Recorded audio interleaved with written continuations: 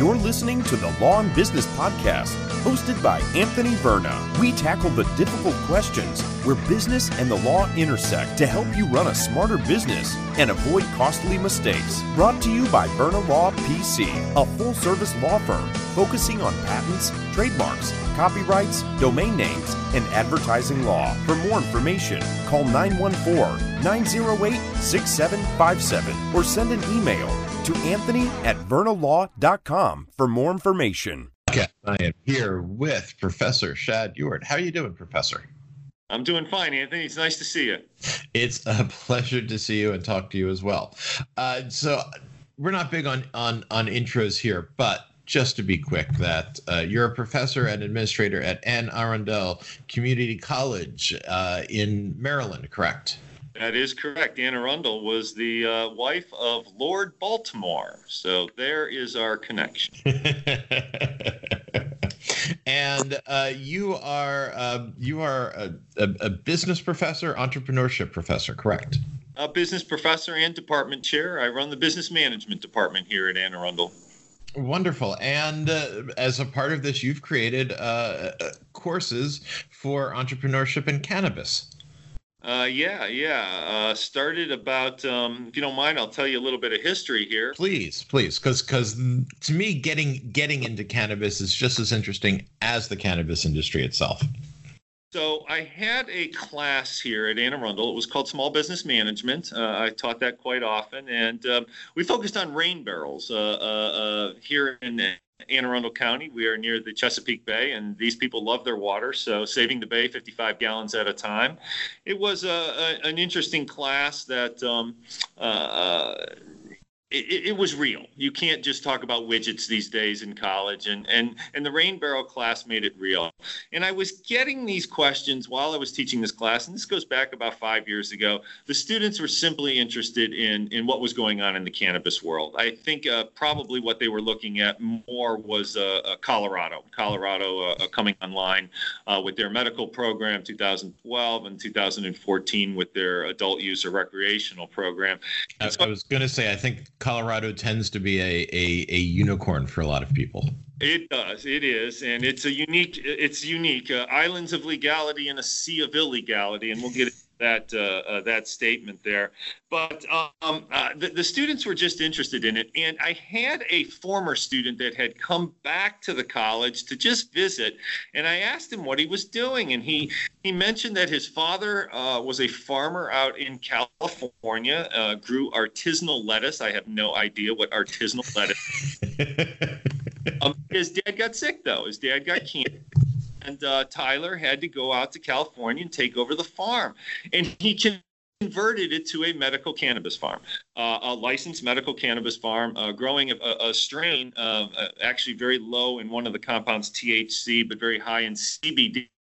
Sure. And it was a particularly good strain for young children with seizures. And I said to him, Tyler, boy, you've got to come to my class. I'm teaching it in about 5 or 10 minutes. He had stopped by my office. I said, the kids are just so interested and they would love to hear from you. And he was like, I'm not like a professor like you. I can't make a presentation. I said, listen, the show Inside the Actor's Studio? I'll be James Lipton and you'll be the simply interview you. And man, Anthony, it was tremendous. I mean, we were there for an hour and 15 minutes, students completely and totally engaged. And I mean, that was just great. So I've got to go teach another class, and the students still have a couple more questions. And I said to Tyler, Tyler, do me a favor, man. Just stay 5 or 10 minutes here and answer these questions, and then safe travels back to Cali. And I'll talk to you soon. Mm-hmm. So I go teach my other class. It's an hour and another hour and 15 minutes. And I happen to get back to my office, got to walk by where I had left him. So instead of 20 students, there are now 40 students. They have come in out of the hallway, and Tyler is still there. And I literally, Anthony, I stood out in the hallway, and if it was a cartoon, you would have drawn the light bulb above my head. And I said at that moment, I have to have a cannabis class. So that was probably around 2014. It took me about 12 months to get it operational. Of course. I had wanted the title Ganjapreneurship or I didn't end up with that. There were compromises that had to be made, entrepreneurial opportunities in emerging markets, cannabis legalization. And given that I only have 34 characters on a script here, the abbreviation of that is absolutely hideous. But I finally got it operational, and that would have been in January of 2015. It's been a tremendous experience for me. Not really a pro-cannabis person. I just think doctors should have more options. Patients should have more choices. It's been a great ride. I have students that now own dispensaries. I have students that are working in the industry. I have students that are starting businesses that are kind of ancillary to the business, to the core business and the core license business. And that's really the shtick in my class. I compare it to the gold rush. And in the gold rush, the people that made the money, the green rush, were not the people that found the gold nuggets, but rather the people that sold the picks and shovels. Here in Maryland, you need 15 million, 20 million to open up a grow site. You need at least $1 million in your pocket to open up one of the dispensaries. Well, that's true here in New York as well. My students don't have that economic wherewithal. So what I steer them towards are those ancillary businesses that are supportive of that core industry. And given right now what we're seeing in some of the states and the price of cannabis crashing, I'm even more convinced now that the picks and shovels part of this industry is really where the opportunities are. And those services, attorneys, accountants, they're all going to benefit from this as well. Right. Well, all of our clients are in the cannabis industry, aren't really in the cannabis industry. They're really, just like you said, in the picks and axes section of this particular industry as well. So I do want to return to that particular idea in a bit, but let's talk a little bit about the state laws versus the Federal Controlled Substance Act, because that has to be a problem in order to get things running. Oh, absolutely. It's the sword of Damocles that hangs over everybody's head in this industry. On the other hand, I don't think we're going to push the toothpaste back into the tube at this point. We've got 20,000 full-time jobs created just in Colorado. You've got serious tax revenue coming in. But, I mean, listen, let's do a little history here. For 5,000 years, this was medicine. I mean, nobody thought about this in any way. The Chinese used it. The Greeks used it. The Romans used it. It was used in India. From India, it got to England for medical use. And Queen Victoria used a sublingual tincture underneath her tongue to treat her PMS. I did not know that. It wasn't until, I've got a great picture of her. I call it the before picture. It's a little scary. Listen, and again, it would have appeared in any apothecary in the United States, and probably in half the households in 1900. It was sitting in somebody's medical cabinet, and it wouldn't have been that big of a deal. It wouldn't have been like morphine or heroin or cocaine, which you could have gotten in an apothecary. This would have been one of the herbals. But what happened? You got two things that happened around the turn of the century that are absolutely critical to the story of cannabis, and one is a Mexican Revolution. Around the turn of the century, and you have Mexican immigrants coming to the United States, and they are bringing, for the very first time, the recreational use of cannabis. And as you know, we seem to have issues here in the United States with anybody of color crossing our borders, and that was an issue. You converge that with the fact that the DuPont family was introducing a new product, nylon rope. The problem with nylon rope was that nylon rope was way more expensive than the current alternative, and the current alternative was hemp-based. Hemp-based rope. Right. So a rich guy sell stuff, you call your other rich friends, and the DuPont family were friends with William Randolph Hearst. William Randolph Hearst ran 500 newspapers in the United States and started 20 years of probably the greatest propaganda campaign ever in the United States, and that was the demonization of this plant. When you own 500 newspapers, you only have to write one or two articles, and that's what he did. He wrote one or two articles. They were either about Mexicans or blacks raping white women. That's always a scary one. And Mexicans and blacks killing white men, usually with a hatchet or an axe, a particularly brutal way to kill them. But when you have 500 papers, it doesn't matter if it's true or not. You send that story out, and all of a sudden, by 1936, we have reefer madness.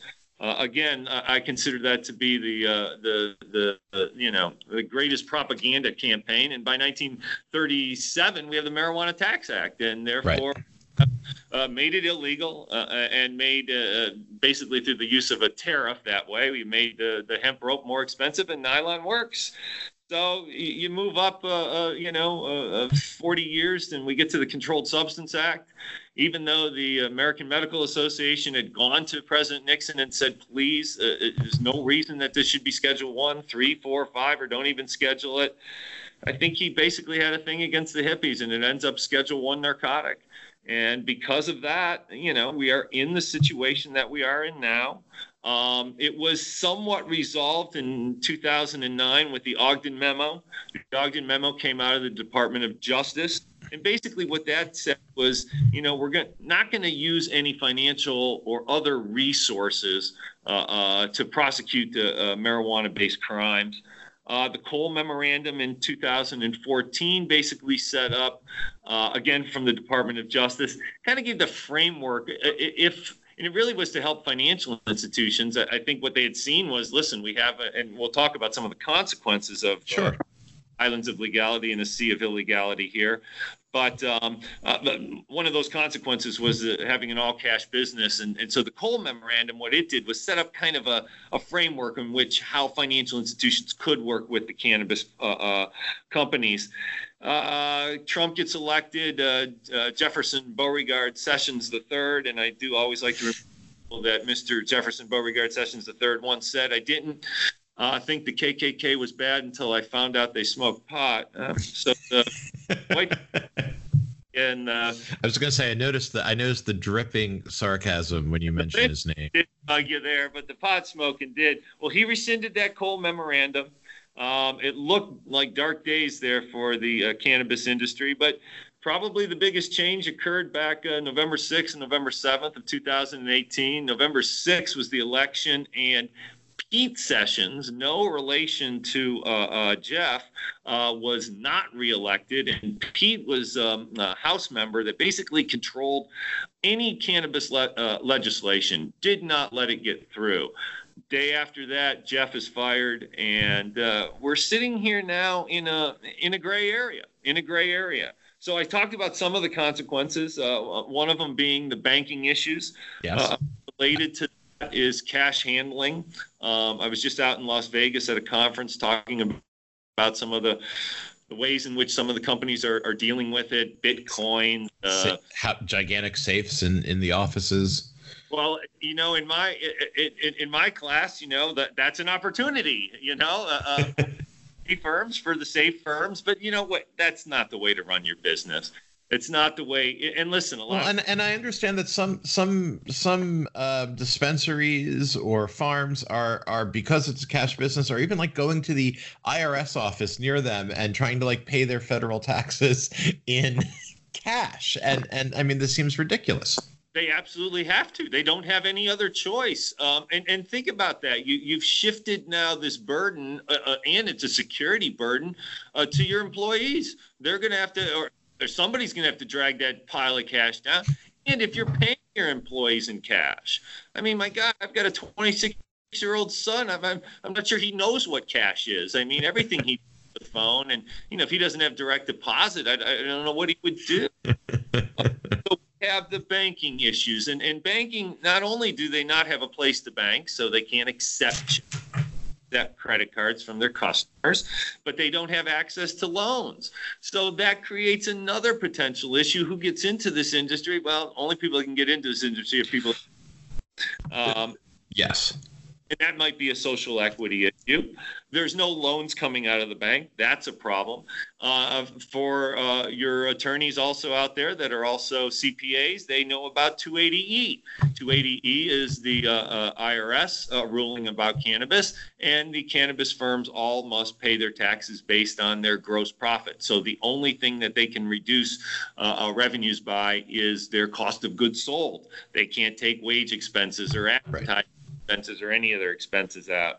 And finally, I think the last consequence here is the fact that, and this is sad in the medical world here, we don't have any human testing because it is Schedule 1. We don't do human testing in our colleges. I mean, arguably we have probably the greatest higher education system in the world here, and the U.S. colleges are somewhat hand-tied in what they can do with respect to studying the plant here. So most of our good studies are coming out of Israel and England right now in terms of plant morphology and things going on with the plant itself and how it interacts with the human body. But those are all consequences of this. So in trying to set up a business, whether it's a cannabis dispensary, whether it's a farm for cannabis, or whether you're in the picks and axes business, how can a business understand the market or understand the regulations better in order to maximize their opportunities? Well, I think the answer is right there. So number one, we have to divide the two groups here. So okay. Core businesses, the licensed businesses, and that differs by states. In all states that have legalized it for medical use, 30, and the 10 that have recreational or adult use, that core business, the cultivator growers, the processors, the ones that are taking the flower and putting it into the concentrated form, into the vape pen, and depending on the state, maybe edibles, and the dispensaries, akin to a pharmacy, let's say. Sure. Those what I call the core industry there. That's the gold nugget or the green nugget. The shovels being all those ancillary business. Now, in some states like Michigan, they do license also the transport and some other things. But in most states, it's really just that the growers, the processors, and the dispensaries there. So, and then we separate them out from the picks and shovels or those ancillary businesses there. For me, and for the advice that I give to anyone that comes to me that says I am interested in getting into this industry, whether it is the core or whether it is those ancillary businesses, my first piece of advice is get the regulations from your state and read those regulations. Number one, those regulations will tell you how to apply for the licenses and get those. And depending on the state, that can be an incredibly brutal process. Here in Maryland, I think most of the successful licensees put at least $50,000 to $100,000 in the preparation of their license package. And I can tell you, New York and New Jersey are both closed right now, but it was at least twice that when New York and New Jersey were accepting applications. I think what you will find is in the states that limit the number of growers, those licenses become incredibly valuable. Well, it's an artificial cap, so yeah. That's one interesting thing we're studying right now in the class is we're looking at states that don't have any caps and what happens to the price of cannabis. But no, I get all of my folks we start with the regulations. The regulations will also point to those opportunities. So in Maryland, when it says you got to have 20-foot high fencing and you've got to have razor concertina wire, or you've got to have video surveillance every 25 feet and it's got to sweep 180 degrees and got to have facial recognition at night, well, that says to me, if you're in the fencing business or you're in the barbed wire business or you're in the video surveillance business, they are telling you exactly how you can benefit from that. Water purity issues here in Maryland. We have regulations about that. It is telling you where those opportunities are. So for anyone interested in this industry, know the federal laws, but start with your state regulations. That's my best advice that I can give. I had been speaking to a company for a while that was doing consulting for dispensaries, and basically their idea was that we're going to make a dispensary look like the Apple Store. And I don't know that they went anywhere because it seemed a little too much of a simple answer. I mean, what do you expect consumers to get when they're walking into a dispensary? I'm thinking not the Apple Store. Actually, I'm thinking quite the opposite. Well, it differs between medical versus adult use and recreation. Sure.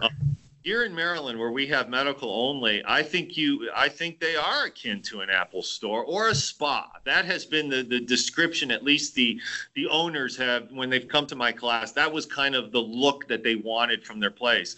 Here in Maryland, what we're seeing is a lot of customers are north of 70 and 80 degrees, 70 or 80 years old. And you know, they don't want to see Bob Marley.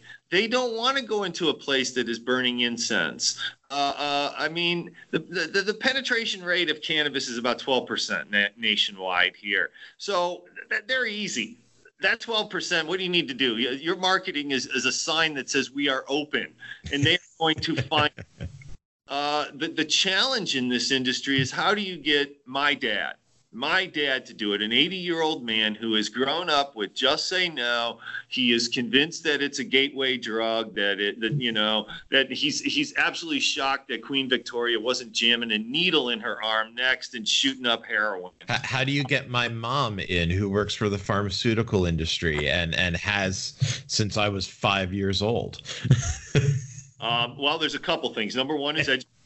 Number two is if they get, as my father once said, if you get to pain level 8, you'll consider just about any damn thing on this planet. And my answer is, of course, education, I believe. And so part of what we do in my class is my students are not allowed to use words like weed, pot, dope, marijuana. Marijuana is a made-up word. It is made to marginalize. It sounded Mexican. It is like the word Haagen-Dazs. That is a made word. They're from New Jersey. Yeah, some mark in New Jersey sat around one day.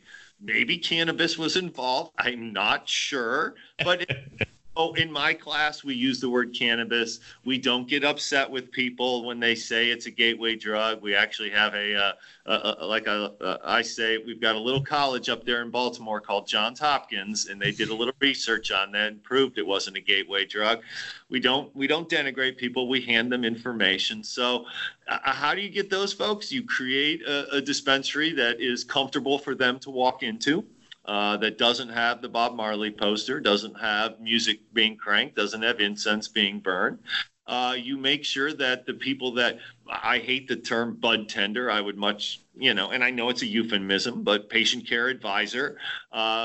Listen, when my father finally went to a dispensary out in Nevada, which has both rec and medical use, he went to a place, he went to a small room, and a woman came in with a white jacket on and a stethoscope and a clipboard and talked to my father for 15 or 20 minutes about what his problems were, came back with some transdermal patches, and my father thought it was the greatest thing since sliced bread. As he likes to say, I didn't see a Bic lighter and I didn't see anything green. Now, I'm not 100% convinced that the stethoscope wasn't part of the uniform. Made my 80-year-old father feel comfortable. Had he walked into the recreational dispensaries and was offered the exact same product, I don't think he'd have taken it. I think it had to come from the right person, the right way, and had to be presented to him in the right way. So yeah, that's a huge challenge in the industry right now. I mean, I find that story fascinating because if there's one thing that when doctors talk to me about marketing, my first thought is, are you a specialist? Well, have you tried to make your doctor's office feel a little more spa-like? And I'm not saying you're opening a spa. I'm just saying make your chairs a little more comfy. Tone down the colors. Don't make everything stark white. Give your bathrooms a little makeover to feel better and feel a little more pizzazz in the bathroom, which I know sounds a little weird, but it's kind of a part of the overall thought, so that your doctor's office doesn't feel like a stark white doctor's office putting people off. But yet your story is like, well, here, that uniform helped to bridge that gap. Absolutely, it was critical, and one of the stories I heard from one of my students owns a dispensary here called Greenpoint Wellness, and like I said, their clients are running 70, 80 years old. 60-year-olds are bringing their 85-year-old moms and dads in with them to. And they have now purchased everything here in Maryland. You've got to have cameras on everything, even your parking lot there. So sure. And so what they were seeing was that the gentleman that's trying to help his wife get into the store, and he gets out of the car, he goes to the trunk, he's pulling the wheelchair out, he's assembling the wheelchair, he's pulling his wife out of the passenger side. So they invested in 2 wheelchairs, and now they have employees that simply, when they see that happening in the parking lot, they grab their wheelchair, they go out in the parking lot and what, that person feels better. So that same person now is, she is so happy. She had some rheumatoid arthritis problems, created some sleep issues, couldn't get more than an hour and a half at a time, is now sleeping 8 hours a night. She is now on a weekly basis bringing a pie in that she has baked herself to the dispensary owner. And that dispensary owner is now complaining that he weighs 20 pounds more because the woman keeps some of the best damn pies on the planet here. So, yeah, I mean, I think listen, I'm a business person. I believe everything is sales. And I think it all starts with knowing your customer. And if you're in the medical world only, I would think about not hiring the 21 and 22-year-old as your patient care advisor. Maybe look at that 50 or 60-year-old as that patient care advisor, because when they're talking to the 70-year-old might feel a little more comfortable with them. Understood completely. So one last topic before we get rolling here, and that would be the beginning of this particular industry. A lot of states have origination issues, and mainly because a state wants the cannabis to be grown in state, but it's got to come from somewhere, doesn't it? It does, and it listen, there's a little bit of don't ask, don't tell. I can tell you here in New York, that's not quite true. There were a couple dispensaries that were fined because their cannabis came from outside New York when they started growing. Well, okay. So the options are, when they start, it is going to have to come from outside of the state, or they are going to from an illegal grow in the state. Yes. And now the seeds. You can get the seeds. There are some seed propagators out in California and Oregon that are quite good, that are now having seed banks. You can order the seeds online, and it, for a pragmatic standpoint, it's very difficult to discern whether seeds are being shipped. Or if you picked up seeds and brought them back.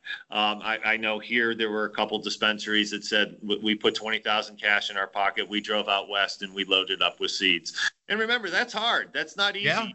You got to get 100 seeds to get one mother plant. Right. So the plant morphology comes that you don't, once you get the plant established, you don't want to go from seeds, because it is only the female plant that produces the flower, which is your revenue source there. So it takes 100 seeds. 50 of them will be males. You're going to dump those. 40 of the females are probably going to be kind of weak, and they got the flavor profile you're looking for, but it's just a weak plant, and that doesn't help. Well, so out of 100 seeds, you might get 2. You might get 2 plants out of that, and then you've got that mother plant. So now what we're starting to see is they are freezing cellular at the cellular level and propagating at the cellular level. So no longer just cuttings, but I think you're going to see that's going to be a huge opportunity. Once again, if it's a problem, it becomes an opportunity in this industry. And there's a bunch of them coming down the road here that need to be dealt with here. Listen, we've got the patenting of strains. There's one patent so far. There are tremendous licensing opportunities there.